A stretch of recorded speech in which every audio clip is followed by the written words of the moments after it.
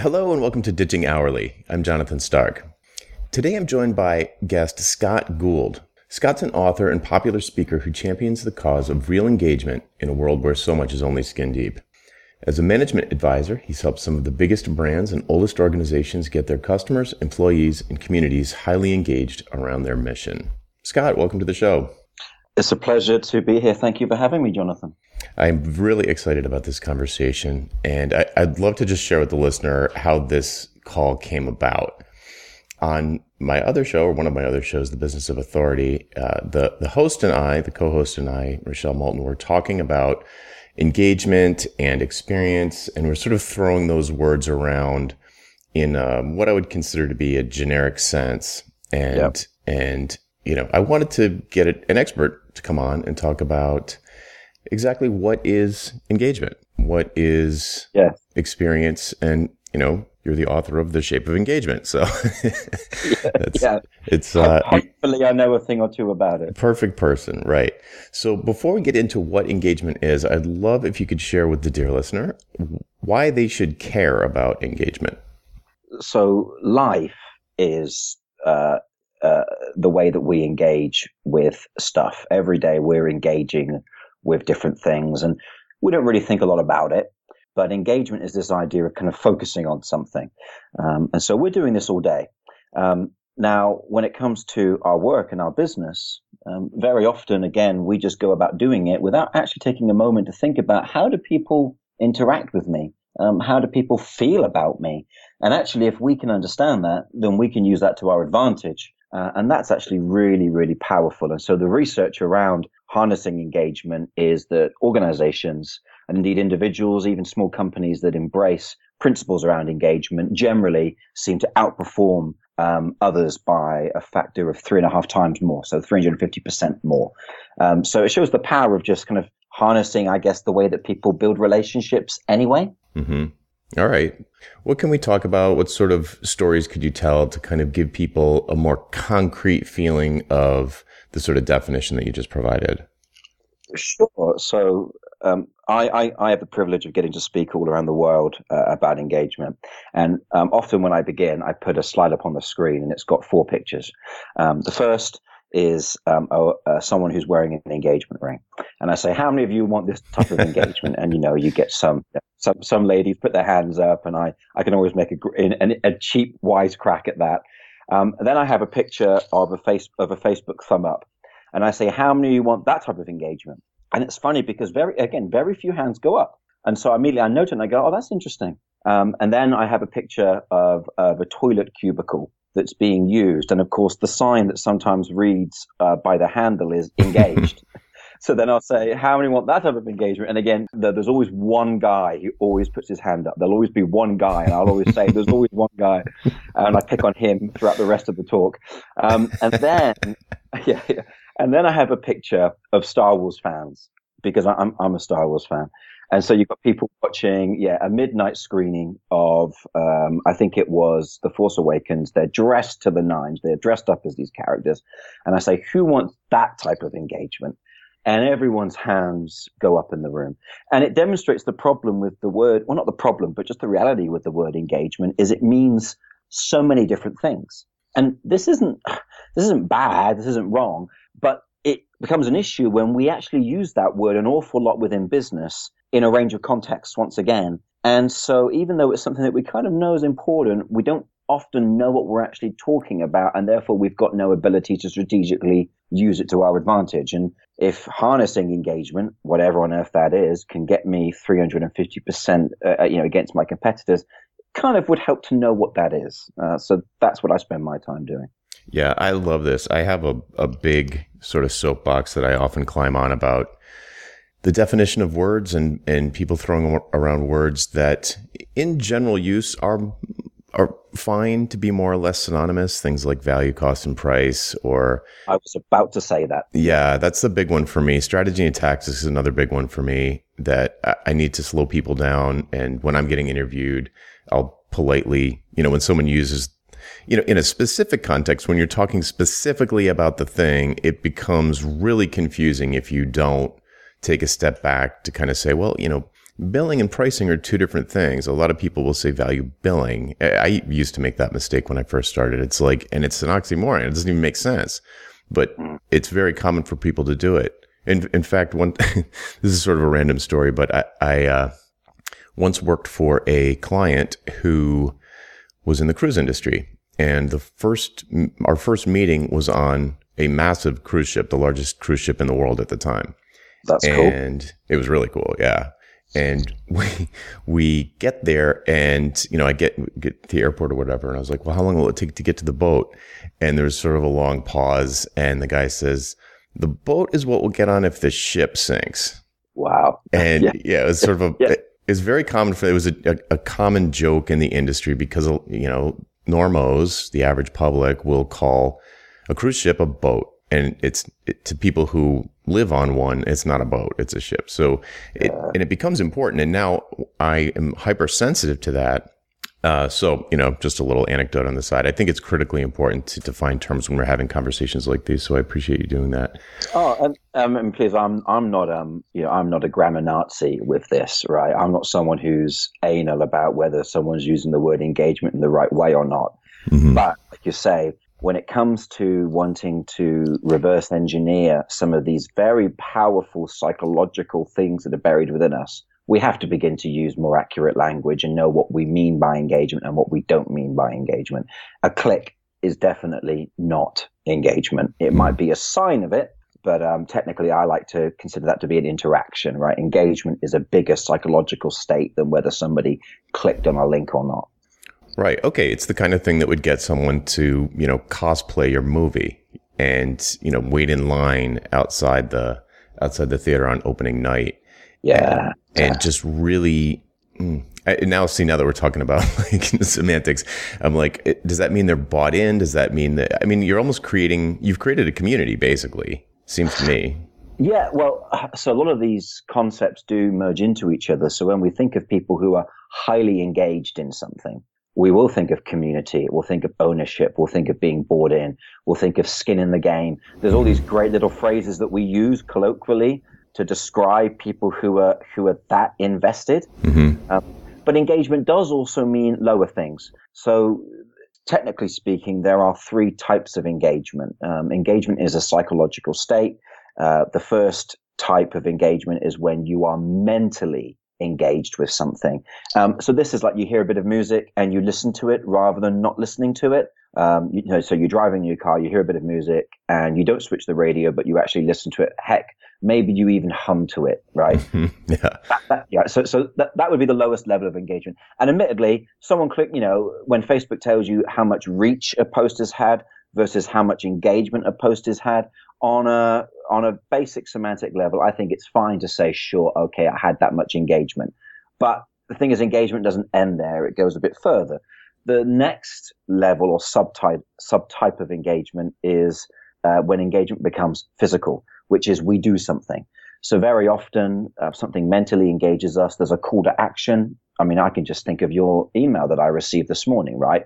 At the end of it, you've got 4 calls to action. You've got 4 different things that might be of interest to me. So you engage me mentally. Now you're looking to engage me physically by getting me to click and actually engage with one of your products, right? In a physical manner or in an encounter. And this is when somebody engages in something in a more physical, active sense. So let's say you heard the song on the radio. Now what you might do is buy the CD, or you might even go and see the band live when they come to town. But then there's this third subtype of engagement, and this is what all the fuss is about, is when it's not just mental and it's not just physical, but it's not even emotional, because emotion is running through this all the time anyway. It's what we call affectional, the word affective, which means you have strong emotional bonds towards something. It's not just an emotion, it's a very strong emotional bond. And this is when it's not just a song on the radio, it's not just the CD that you buy or the band that you see live, it's the song that you have your first dance to at your wedding. It's the song that you want played at your funeral. It's the song that when you hear it come on the radio, you cannot help but stop what you're doing and dance to it. It's the song that when life sucks and things are hard and you're down, you hum the words to yourself, right? You go over them again. it's that, and that's that highest level of engagement. And so you can see how engagement's this idea of focus. It's just, where is the focus? Is the focus on something in my mind, kind of temporarily? Is it something that I'm focused on physically, again, kind of temporarily? Or is it something that I'm engaged with and focused on in this kind of deep level of affectation and deep emotion on a far longer continual basis? And so, we talk about Star Wars. When Star Wars comes on, when it's at the cinema, I'll go and take my kids to see it at the movie theater. And that's a physical thing, but my main level of engagement with it is that deeper affectional thing, right? Where it's just, there's a bond that I have with it that nothing is ever going to break. Right. It almost becomes part of your identity. Well, yeah. So now, those things, and anyone listening can think of what those things are for them. I mean, I know that you do karate, right? Mm-hmm. So you'll be thinking about that. That for you would be on a similar level. It becomes part of your identity. It gives you a lot of meaning for your life. It actually begins to shape your life. And so these things that we think about, I mean, in fact, knowing that many people here will be developers, even their code and the things that they develop, they'll have that high sense of engagement around. Maybe they're people who just love WordPress, or maybe they're people that can't stand it, but they love the other thing that they're into, right? So imagine if someone felt that way about you. Right. And who wouldn't want that? But how do we get there? Like, that's the obvious question, right? Like I can imagine you can sort of imagine ways to get to the early stages. It's maybe those are a lot more obvious to me, at least, perhaps not everyone, but it's sort of like, well, I mean, I'm not going to put words in your mouth. So like, how do people kind of walk up those stages? Where do you start? So a great place to start, of course, is the beginning, which is, with your message. And what are you communicating? So generally, the first kind of subtype of engagement, and I call this engagement as expression, right? Because it's engagement around something that's being expressed. Generally, that's around a message. And so the first question to ask yourself is, do I communicate something that people can even engage with, right? I mean, you and I are engaging with each other right now as a result of our communication, as a result of us expressing things to each other. Mm-hmm. And so quite simply, if you're not expressing something, if you're not saying something, if you're not communicating, people can't mentally engage with that at the lowest level. So right, there's nothing to react to, nothing to connect with. Well, yeah, it's actually communication theory states that there must be stimulus before there's response. So there has to be a stimulus. If you want someone to engage with anything, there has to be a stimulus. This is just life. Yeah. Yeah, it makes sense, but it's worth saying, because I have this experience. It doesn't matter how conscious I am of this experience. It continues to trip me up that you just feel like everything that's in your head is in everybody else's head that you talk to. That's it. It's the weirdest thing. I know it. I'm conscious of it. I'll be talking to someone who's thinking about joining my coaching program, and it just feels like, do I really have to explain what it's like? I mean, it's so clear to me. Something that's so clear to me feels so weird to explain to someone else, but they're completely in the dark. Yeah. And it's easy to imagine that people will be perhaps really worked up about their personal mission or this message that they have, and they're doing all this work, but it's not, either they're not sharing it at all, or they're sharing it in a way that no one's really seeing it. So, if a tree falls in the woods, right? No one's around to hear it, does it fall? Yeah. I mean, Derek Sivers, who's a famous, kind of popular internet figure, mm-hmm. he said something really great some years ago that impacted me. He said that what's obvious to you is awesome to someone else. Yeah, it's true. And it's really handy to remember. And actually, the thing about great educators is they teach the stuff that's obvious. So someone who's in our kind of community is this guy called Reuven, who does Trainer Weekly. Mm-hmm. And in it, one of the things that he says, what exercises should you do when you're training people? He says it's the ones that you would assume you shouldn't do because you think they're so obvious. And so often I find the most powerful thing, the most impactful thing that I can do for someone as an educator of some kind is to actually do the thing that I assume and everyone assumes is obvious. And what's great about your writing, and I'm not saying this just to fluff you up on the show, I really do appreciate. It's fine, you can fluff me up. Oh, okay, well, sure. Here we go. Is I just love the way that you come at the same issue day in, day out from different angles. Sometimes it's really obvious, sometimes it's a bit more advanced, but you never get too advanced, and then without coming back to some of the basics and going over them again. And I keep on thinking to myself, because I like to kind of have a clean inbox. I think, Scott, have I not read enough of Jonathan's stuff now to get it? But actually, I need those reminders. So even if someone knows what you're about, you still need to remind them anyway, because the reality of life is it's busy. People are doing things. They're not going to remember you. They're going to forget you. And so the most important thing about that first stage of engagement, really, it rests upon the consistency of your communication. I wouldn't even necessarily say it rests on your communication being that creative, although that helps. And it doesn't necessarily rest on your communication being terribly clear, because if you're consistent, clarity will come, because you're practicing, you're doing it, right? And you'll figure it out as you go. So the thing that stops most people from getting any engagement is they fall at the first block. They just don't even begin talking. Mm-hmm. They don't even begin communicating. And I think, we need to listen, but we listen in tandem with talking. That's the art of conversation. It's speaking and listening. And you can begin to listen when you begin to say something, and then you see what people say in response. And if someone says nothing, well, that actually is a response, because then you go, okay, that didn't really hit home. How can I say this a bit differently next time, and see if that makes a difference? So it's even listening to the silence if necessary. Absolutely. Yep. Yeah. I exactly what you said. I talk about the same thing day in and day out from every angle I can possibly think of, because I'm looking for that light bulb moment, and it's going to take a different type of story to turn that light bulb on for different kinds of people, because they're all starting from a different place. They have a different experience. Some of them have been running firms for over a decade. Others are thinking about going solo and jumping ship from their day job. So it's just completely different starting places along that spectrum. So when I actually talk about this stuff, I tend to talk less about the types of engagement. I tend to talk more about the processes behind engagement. So I talk about these three buzzwords, and I've not wanted to mention them until now, because I'm aware that they're so buzzwordy, it's almost terrible. But some kind of like my formula for engagement is what I call scatter, gather, matter. Right? Yes, I like this actually. Yeah, scatter, gather, matter. And so scatter, the first stage of engagement is what people mentally interact with, right? And so you've got to scatter something for them to interact with. But the reason why I say scatter is, as you just said, people who are listening even to this now are listening to this in a range of scenarios that we can't even predict. Like you and I will be able to guess a lot of what people will get out of this, and we'll be able to guess a lot of the listeners, but there will always be some that we could not have predicted, people that you don't know where they are. And so you've got to just scatter your communication, because part of life is you just don't know. We would like to think that we're able to predict stuff, but we've all had those times when someone that we thought was a shoo-in to buy a bit of business from us didn't, and then someone out of nowhere comes in and becomes the big ticket item that we were never expecting.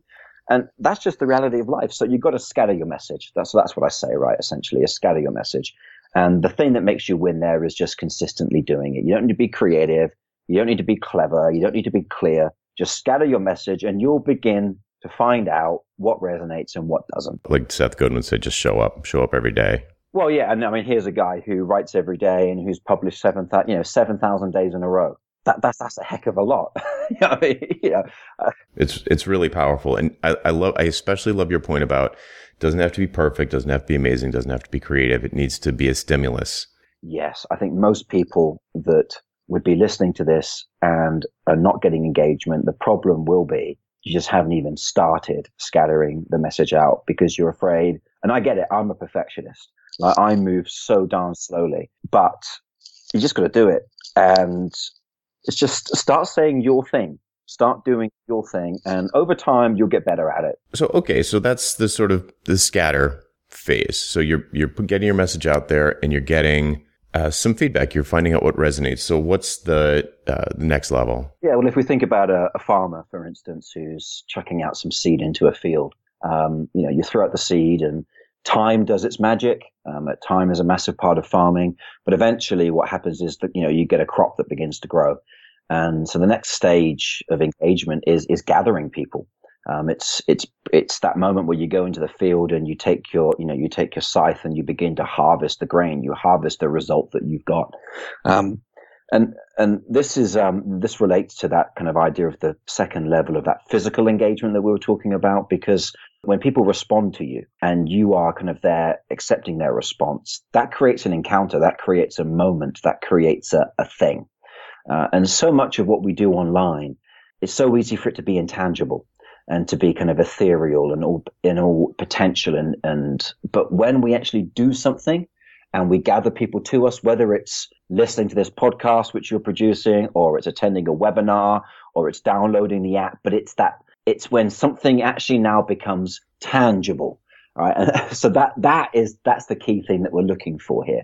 And this is really where the phenomena around experience design happens.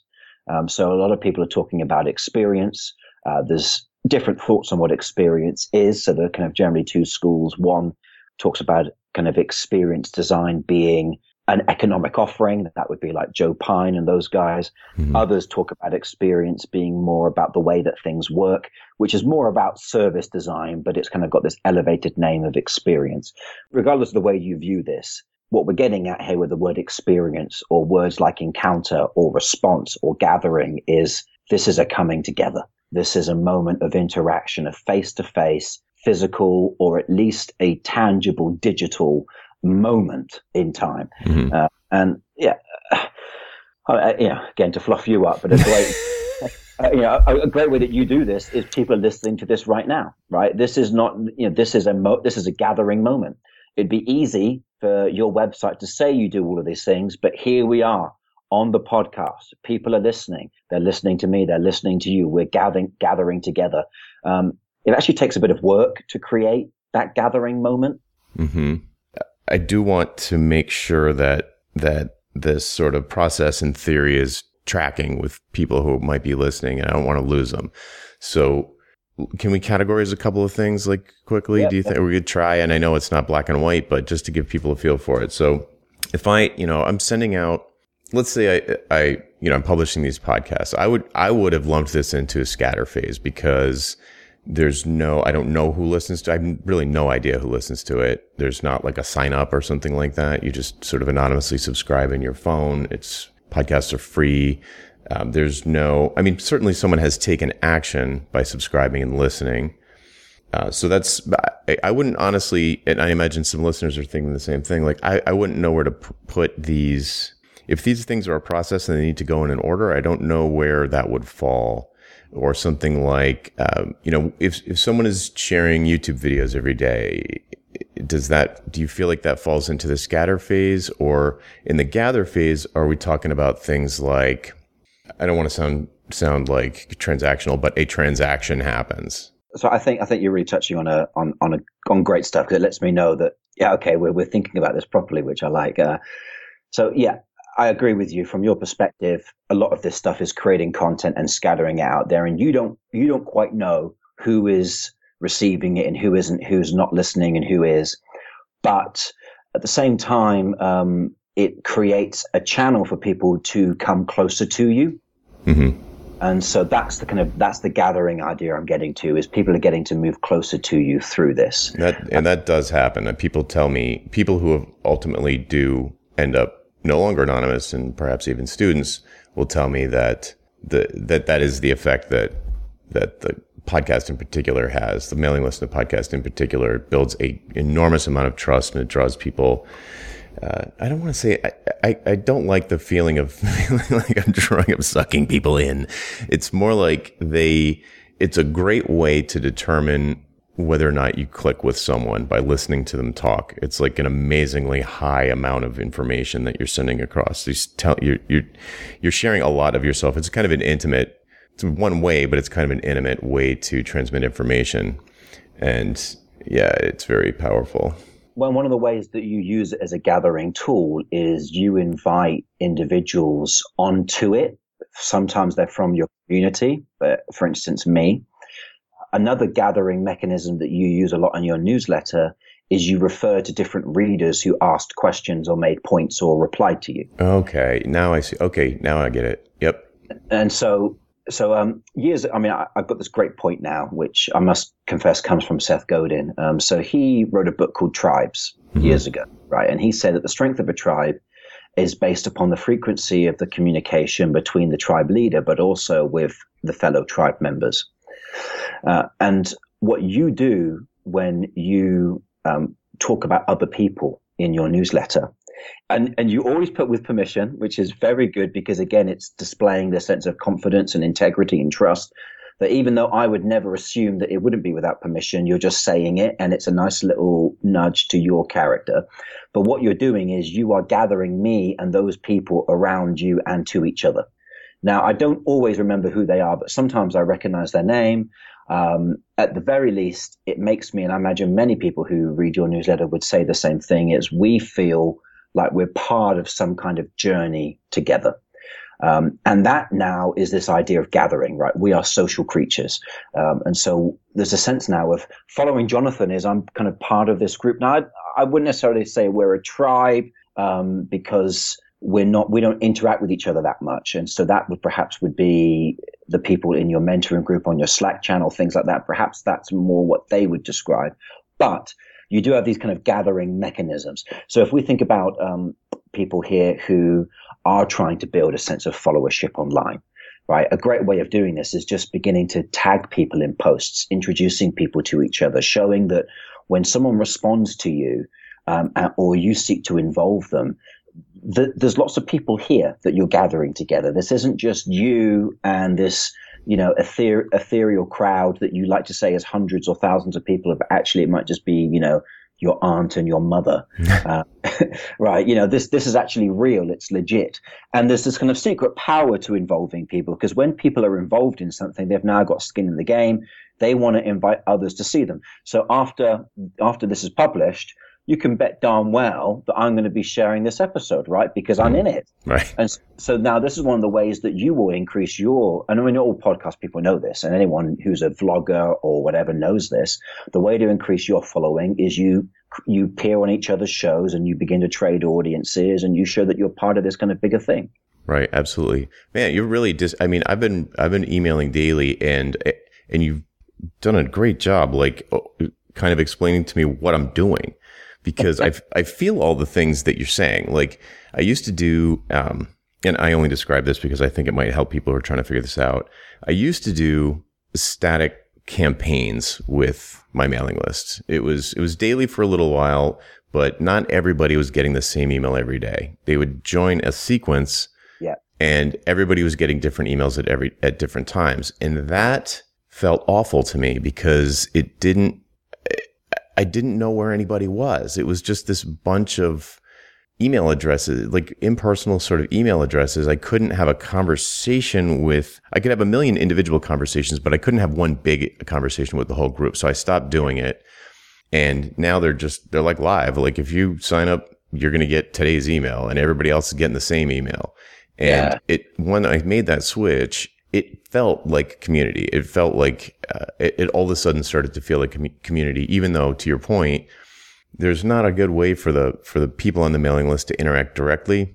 But I do try to, like you pointed out, I try to bring people into it and demonstrate through my actions that I do read them all. I do respond to people. I do ask for permission to share. So if you don't have to worry about emailing me. I'm not going to share it unless I ask. That's basically so I get tons of emails that I don't share. Yeah, I'm sure you do. Yeah. And again, all of these things, I mean, particularly for someone who is a thought leader, that's part of your marketing approach, that's what you're wanting to be. It works for you. But let's say we're to think about someone who's listening to this, who doesn't necessarily want to be this kind of thought leader, doesn't want to invest lots of energy into that because it is work, but does want to increase engagement with those that are interacting with them. The trick here is to think about how do people get to tangibly experience you, right? This is now the kind of the gathering thing. And also, how do people become aware of, at the least, that there are other people that engage with you? Mm-hmm. a great way that Apple did this was when they released the iPod back in 2001, they released it with white headphones because then people could see. Whenever someone is wearing the sports team top of your team and you see them, you stop and you talk to them, or at the very least you go, you know what, I like them. Right. Mm-hmm. I mean, I'm in the UK, and whenever I see anybody wearing, I'm a Golden State Warriors fan, have been for 15 years, so I'm a very happy chappy at the moment, right? So if ever I see anybody wearing Golden State stuff in the UK, which is rare, I'm like, oh man, yes. Talk to, and then of course, normally it turns out they have no idea what they're wearing anyway. But so it's the sense of gathering is understanding that we as humans like to gather, and that when we gather, it's a social thing that's part of our evolutionary makeup, and identity is an important part of that. A sense of, or shared aspiration is part of that. So even something as simple as let's say you're even running a modest practice, you've got half a dozen clients on the books that you service every year. Even just taking the act of introducing them to each other, right, begins to strengthen the physical experience that people have of you, mm-hmm. right? Because now it's that little bit more social. And of course, I understand that, this kind of thing around developers perhaps not wanting to do the human interaction as much, which I don't really subscribe to, because I think that it's just a case of how you want to do it, right?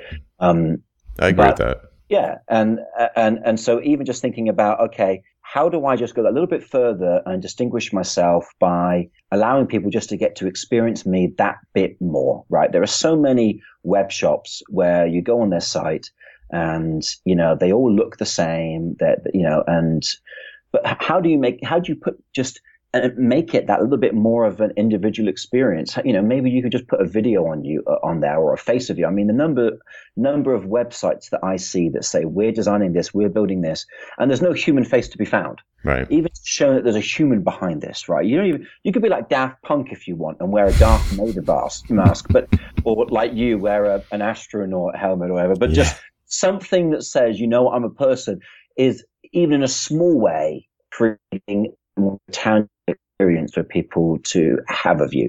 And that really does matter in terms of engagement and capturing engagement. Now, if you don't want to capture engagement, that's fine. But if you want to do that, you've kind of got to be ready to go a little bit down that human route, in your way, though, right? In the way that makes sense for you. Right. So I've got a million words popping into my head now. So one thing I want to quickly point out, because you just covered a ton of great stuff, was now all of a sudden I think like, oh, well, I listen to like 3 or 4 podcasts that I don't miss an episode. I love, and they're not tech like Mabim Bam and Lore and, those sorts of things. They're basically entertainment and others, but they make a big deal about going around and doing live shows. And oh yeah, definitely. And that is an example of taking it to the next level. I don't know if I could do that. That's pretty intense. But even though I've never gone to one of those shows, they will record them and release them, and you can hear them, and it makes me feel like I'm there, or makes me feel like I'm part of that group or in that community in a way, even though I wasn't there. I'm a fan too. Wow, listen to all those other fans. And then they have the fans come up and ask questions so I can hear the voices of other fans. I'd never thought about it consciously, but until now, but it's giant for sort of cementing my connection to these shows. Yeah. And psychologically, it taps into this kind of principle of influence that Robert Cialdini kind of enshrined as social proof. The idea of norms, which is we tend to follow the crowd. So when we know that others are engaged with it, it serves to validate us being engaged with it. Right. One of the ways that's really powerful is the identity thing. So if I give an example, some years ago, I took up climbing. So I started climbing, and I, kind of got some of the kit and started doing it. I went once a week. And for a long time, I said, oh, I like to climb, or I go climbing. Mm-hmm. But then there was this day where my language changed. And I no longer said I'm someone who likes to climb. I said I am a climber. Yeah. And that isn't the highest level of engagement, actually. This is still the middle stage. What they're saying is I identify with this on a social level, to the point that I'm willing to say I'm one of those. Now, we followers of you, Jonathan, aren't stalkers. So we don't necessarily have the right language for it. We don't have a word to use. But we are still people that are, I think we identify with you. We identify with the message. And particularly when you feature us or I think you've mentioned me once or twice. That little thing, of course, engages me that bit more. It makes me go from someone who's just following you to someone who actually kind of connects with you. And again, that's really, really powerful. So something that I do is when I write, and I'm very infrequent when I do it, but I always just say, hello, friends, because that's part of my thing is I've got this group of friends, and that's a perfectly legitimate, honest, integral statement that comes from me. Right now, for someone else, they couldn't do that. But for me, that's one of the ways that I do it is I just see everybody as a friend. And so I just say, hello, friends. And when I introduce people, I say, oh, this so-and-so, you two are both my friends. I want to introduce you. And that's the way that I go about doing it. Right. Yeah, that's great.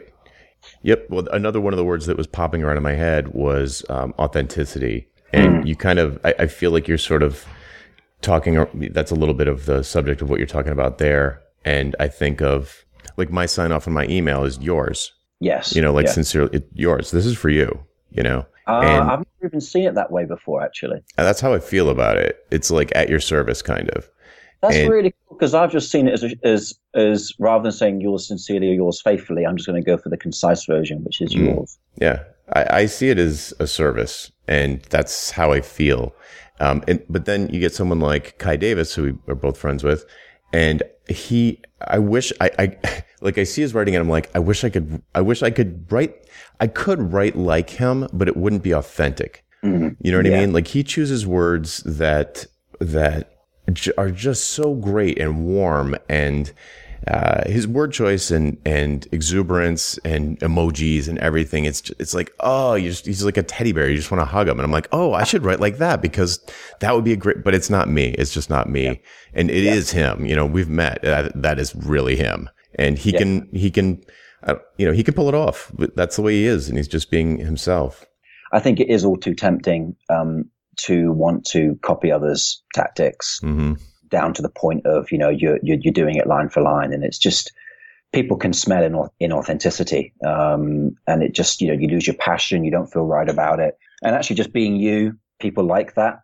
And people don't actually really need to be amazed either, unless you are the sort of person that just loves to amaze. Yeah. It's just, it's easy in the sense that you just be normal, but it's surprisingly hard to just be normal when you feel like you're kind of putting yourself on a stage in a sense. Yeah. Well, actually, I could recommend a resource here. There's this very, very good personality assessment called How to Fascinate. So it's howtofascinate.com.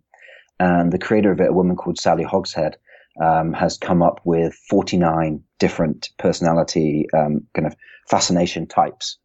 And so what it does is it tells you what your type is and what gets people fascinated about you the most, right? And it's just really helpful because it just helps you own who you are that little bit more. And at the end of the day, that's what you're going to do: just own who you are. And there's enough to go around, right? Right.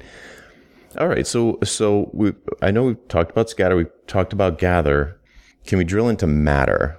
Yeah. Well, I love this word, even just matter. What is it to matter to something? We spoke earlier about these kind of 3 subtypes of engagement, and at the highest level, I gave the example of those songs that really resonate with you, that they go deep into you. Or we talked about, Star Wars and the way that, I've just finished we watched the originals, and I've just finished watching the prequels with my kids, and again, the way that Star Wars has become part of the fabric of our family. This is a highly engaging thing. It really matters to us. We would not willingly put this down. So Gallup, who, we probably all know, the kind of great analyst, and one of the leading analysts in the world, they came up with, over 10 years ago, a set of questions to determine the state of customer engagement. And one of them was, customer is unwilling to do without X brand, right? And that's what we're talking about here is people at this level, they are unwilling to do without your brand, your thing. I can't imagine a world without Apple, right? That's right. I would be unwilling to. I don't even look at PC stuff. If it's tech, I'm just not even looking at anything other than Apple, right? That's how engaged I am, and I have been for like 20 years. So the highest level of engagement is quite simply, how do you matter to people? And we talked about this being, I use this word of effective with an A, so it's affective. The idea is that it's fascinating. There are two types of commitment, largely. One type of commitment is called calculative commitment. It's when we commit to something based on a quick cost-benefit ratio that we do in our head. So is this cheap enough? Is this, does it have the features that I want? Is it good enough? Then the other level of commitment is called affective commitment, which is when we commit to something not based on the calculation. In fact, sometimes even contrary to the cost-benefit ratio, right, but because we have an affectation towards something. This is when someone will stick with your service, even though it would be cheaper to go with someone else, because they like you and they feel comfortable with what they've got. This is why people don't tend to want to change their suppliers of various things, because they've just grown comfortable with them. And it's what I like. Very often car brands are like this. There's a car brand that we connect to as a child, and then we kind of begin to stick to it throughout our life. In fact, there's this brand of car that's very popular, particularly in the UK, called Land Rover. And what Land Rover do is typically the people who buy their cars are kind of upper middle class. And they do this experience where if you're a Land Rover owner, you can make your child's first car driving experience a Land Rover, right? So they're under the legal driving age, but they can go to the Land Rover center. They can go onto private land, so it doesn't matter how old you are, and they get to have their very first drive in a Land Rover. Well, guess which car they want to buy for the rest of their life, right? It's a Land Rover. So that's what we're talking about with this idea of matter, is something takes on a great deal of meaning to us. But you can't do that unless something also is. So it means, right? It's got to provide the means, and it's also got to provide the meaning. So you've got to provide both. It can't just be that's really meaningful, but it doesn't mean anything. It doesn't empower me in any way, right? So the things that tend to be very meaningful to us also are very empowering to us. And so that's what we're talking about here. And I mean, I'm saying lots of stuff, so I'm going to shut up. Yeah. That seems important, but it's also very hazy. So is there a drill-in direction we could go there? So, I mean, if we kind of follow, if I go to the farming analogy that we've used a bit, we scatter the seed, we gather in the harvest, and the point of a harvest isn't just to sit there, right? It is, you use it to do something, right? To matter to people. And then generally that means turning it into food or something that you trade that you can get income from. The idea is that it's stuff that matters to people, right? This little seed now has become something that nourishes people. And so the matter stage is about how you provide people with things that really matter to them on a level of which it empowers them to do something they couldn't do before. For instance, if I think of probably the most empowering product that has ever existed, which is the mobile phone, the cell phone, smartphones particularly, is they have provided us with the means to do a range of things that were just not available to us before, in ways that we couldn't think of. They've made life so simple and convenient, and the number of things that continue to get rolled into them is profound. I mean, they really are a platform for us. And of course, using app stores and things, they've now become a platform for developers as well. The means that they provide us with is so profound. But what's interesting about our smartphones is it's not just the means that they provide us, it's also the meaning. And now we're talking about, who am I? What type of person am I? Do I want to have an Apple logo on the back of my phone, or a little Android logo on the back of my phone, or a Samsung logo on the back of my phone? And so now we're kind of talking about the meaning behind it as well. And this sense of what is the bond that I'm forming with this product? So all of this is very ethereal, but we can see it kind of played out when we think about the brands that we just love. Right. Yeah. It's kind of easy to point to examples where people nailed it. Yeah, and they are the top brands in the world. Right. No coincidence.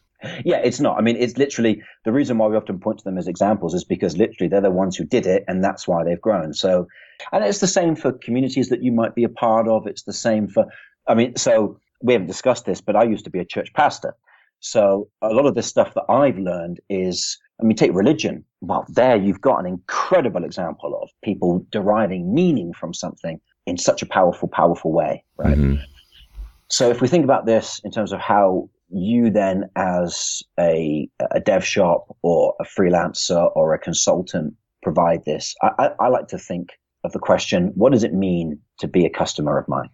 Like, what does it mean to be a customer of mine versus a customer of someone else's? Now, immediately I think you would be thinking about, okay, what are the intangible benefits and things like that? But what does it mean? What is the emotion that I want to provoke in people when they interact with me? And that'll be different for different people, mm-hmm. right? So some people, what it means is I know that you look out for me. Whereas other people, if I think of you, I'll go, I know that Jonathan's got the insight that I need at the right moment, right? Whereas other people, it would be, I know that that 24/7, they're going to be quick to respond to my needs. Mm-hmm. And that thing that we do matters so much to someone. Yeah, you actually listed the examples that I was going to provide if you asked, which is, someone who, this is going to be generalizations, but if you're looking for someone who's just going to blow your mind with innovative new product ideas, then, maybe that person's core feature is not dependability or that they are available 24 hours a day. So, okay, if you need someone or if you identify with, you're an early adopter, sort of first mover CTO in a fintech startup, sometimes you're going to want someone who is just going to change everything with one sentence. Yeah. So I think something about mattering requires you to restrain yourself to know, what do I do that matters the most?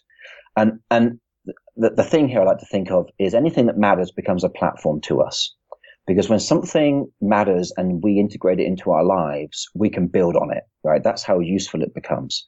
So if I think about your work, you, and particularly, again, you raised it earlier, what I've learned from you, I think that's been most profound has been cost, price, value, right? And benefit. And so understanding those words have different meaning. And again, this is really, really simple, but that framework is now a mental model that I have in my mind that then I build my business models on. I build my products and offerings on top of. So the thing about what you do that matters is it becomes a new normal in someone's life. That's what a brand does. When a brand is enriching to us and empowering to us, it becomes the new baseline for us. When you choose your smartphone, it becomes the new baseline for you. It enhances you in some way. And again, whether people agree with it or not, people who are religious, that's what their religion does for them, is it creates this new standard, this new platform that serves to now begin to order more of their life for them. So again, the question is, what do you do that matters? I mean, like, that really matters. What is your intangible benefit? And then you begin to go big on that. And then you begin to, help people integrate that in a practical way into their lives. So something that I do, right, is I do models. That's my thing. My book is full of models because it's just the way my mind works. But it's the thing that people also tell me has helped them the most. Mm-hmm. A little thing, a little way of explaining it. So that's what I try to put my time into. I don't podcast. I don't do all the other things that I wish I should be doing and would be great. I just do the thing that I know I'm good at, frameworks, and they really matter. And so I have people writing to me out of the blue saying, hey, just want to say that, the Spurs model really helps and I use it. And I'm like, wow, like, seriously? But that's the thing that people say. People never say to me, wow, Scott, it was how personable you were. It was the way that you said this. That helped. Mm-hmm. So I feel like we're leaving people on a massive cliffhanger here. And so I've got a huge question that we probably don't have time to answer really, but I'd like to kind of talk about it a little. Dear listener, you're probably wondering right now, well, how do I figure out what matters? What do I do that matters? What is the thing, as Seth Godin say, what is the thing that people would miss if I was gone? I build WordPress sites, and I know from talking to lots of people that part of the reason they suffer from a commodity business model and, hourly rates that they can't raise and they feel like they can't make profits on this hamster wheel and the feast famine cycle and all of that is because they are positioning themselves as a commodity and think of themselves as a commodity. Yes. We started off way at the beginning with scattering and putting your message out there, sprinkling like seeds and hoping that some of the seeds fall on fertile ground. But we didn't talk at all about what that message might be. So to bring this cycle all the way back around, it's like, well, okay, I understand, like I need to scatter my message and gather and it needs to matter. But what's my message? I just write code, and one of the things I've been doing a couple of different exercises with people. One that seems to be useful. I don't know if it's too soon to say if it's working, but it's definitely useful. It clicks with some people. And I got this from Philip Morgan, is to ask somebody what their pet peeves are about the industry that they work in, and that can just turn into a mess. And you get a lot of false starts. But to say, give me 10 pet peeves about cybersecurity, or 10 pet peeves about Amazon Web Services, because these are things that you deal with. Sure. And they'll come up with 10, and some of them are very spaces versus tabs, flame wars that would never matter to clients. Yeah. But on a couple of occasions now, one or two out of the 10 would pop out that would matter to a client potentially. And I'm like, oh, okay. And as soon as I see it, I'm like, oh, instantly this will set you apart from absolutely everybody that's doing what you do. If anyone cares, which we don't know yet, but if any clients care about this, giant differentiator. Like all of a sudden you are apart from the crowd. Yeah. So I only tell that story so that to perhaps to communicate to you, Scott, what I'm getting at here. Like, how does somebody go from just being a garden variety full stack web developer to being different and mattering to not all clients, of course, but to certain types of clients and prospects that could then become, where you can make such a difference in their lives that you become their new normal? Yeah. So I think that's a great question. And it is a real struggle. And Flip, I would be lying if I didn't say I still constantly am wondering what my answers to that question are.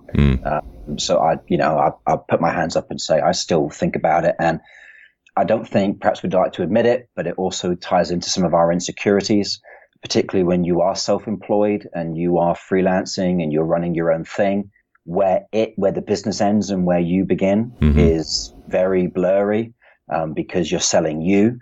And that's tough. People don't like to talk about it, but it's a reality. When I am consulting, and I consult with such a broad range of organizations about this stuff. I actually don't start with scatter. I actually start with matter. So I do matter, scatter, gather, matter. And I start because the point about like when you've kind of harvested your fruit is when you've eaten some fruit, what have you got in the middle? You've got the seeds. So anything that you scatter has to come from what already matters. Now, this creates obviously a kind of chicken and egg thing. I'm trying not to philosophically get into that, but the point is that you've already done things that matter in your life. Now, you might not have done them necessarily for your clients. You probably have, but people already can say this stuff to you. So I thoroughly believe it takes a community to see the greatness in us. My favorite poet, John Donne, said, "No man is an island," right? So what I help people to do often is I get them to just create a simple survey, and they ask their existing clients, but they also ask friends and family, and they just ask them, what is it that you think that I'm good at, or what is it that I've done that's mattered to you the most? And you begin to hear these things, and normally when people read them, their heart leaps because they go, that's the stuff I love. Yes. Yeah. Yes. And then, but then they go, but then why am I trying to sell people the thing that I don't love? Right. And I'm not saying here that now you ditch that for your ideal, because often we've got these ideals that no one cares about but us. But it's the synthesis between what people are saying you do that they love, and then how you just begin to work that more and more into what you're doing. So don't crash and burn and start again, but just do a phased transition, begin scattering more about the stuff that matters. Right. And see what happens. Mm-hmm. And the thing about mattering is, right, if we take the analogy again of, it's a harvest that people can eat, is I don't know what the food that I've made will mean to you. And that's the reality with the high levels of engagement. People take such ownership. It's not yours anymore. Like Star Wars, before George Lucas sold it, it wasn't his anyway. It belonged to us, right? Yeah, like Harry Potter fan fiction. Yeah, that's it. But it belongs to us. And that's why people were so irritated when Lucas did things that people didn't like, right? It's the world's, it's this gift. So very often the things that you do that you think matter, actually, you don't control that. The people that receive the benefit do, and you've got to ask them. Right. And so McKinsey, again, another analyst and management consulting firm, they say, and I mean, they're talking to, Fortune 500s now, but they say holding a customer summit as a listening operation is a no regrets move for superior customer engagement. Like, you cannot fail by gathering some people and just listening. And now we're completely back to what you talk about all the time. And I've actually saved many of these in my business planning folder on my computer, is you have that really simple formula that you do of, well, what's your value proposition? Well, you just need to ask your clients what you've done that's helped them, right? And so this is now when, of course, I guess, the Venn diagram comes complete. And what you're saying is what I'm saying, right? Which is ask people and you'll be amazed at what you do that matters to them that you just think is normal. You think it's obvious, but actually it's awesome. Yeah, absolutely true. So I'm going to, we've got to wrap up. This is perhaps the longest episode ever, but I love it. This has been super great.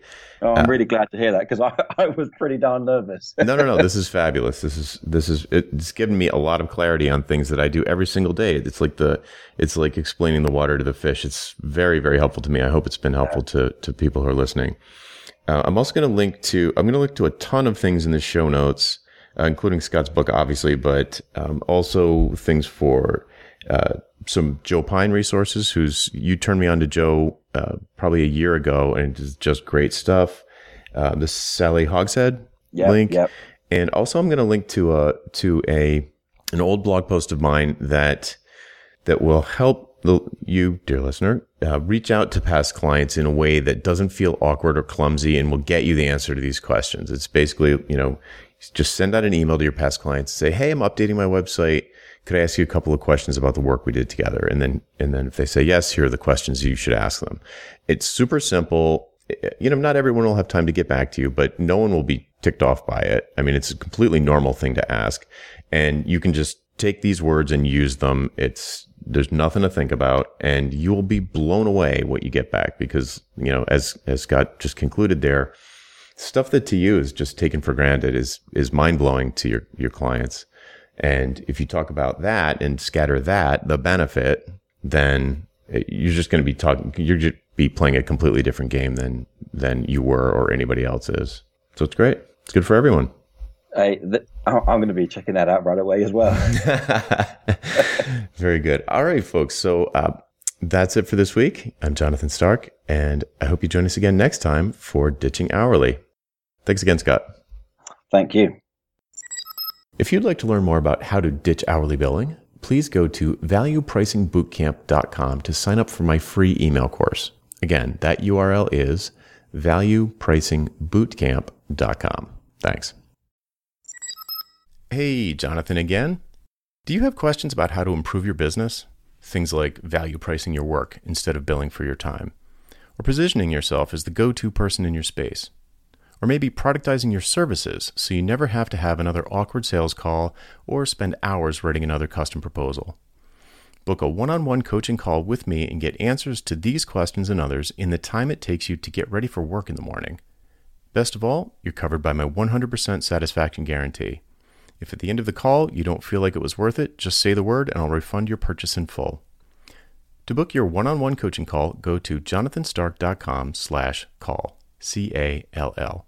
That URL again is jonathanstark.com/call. Hope to see you there.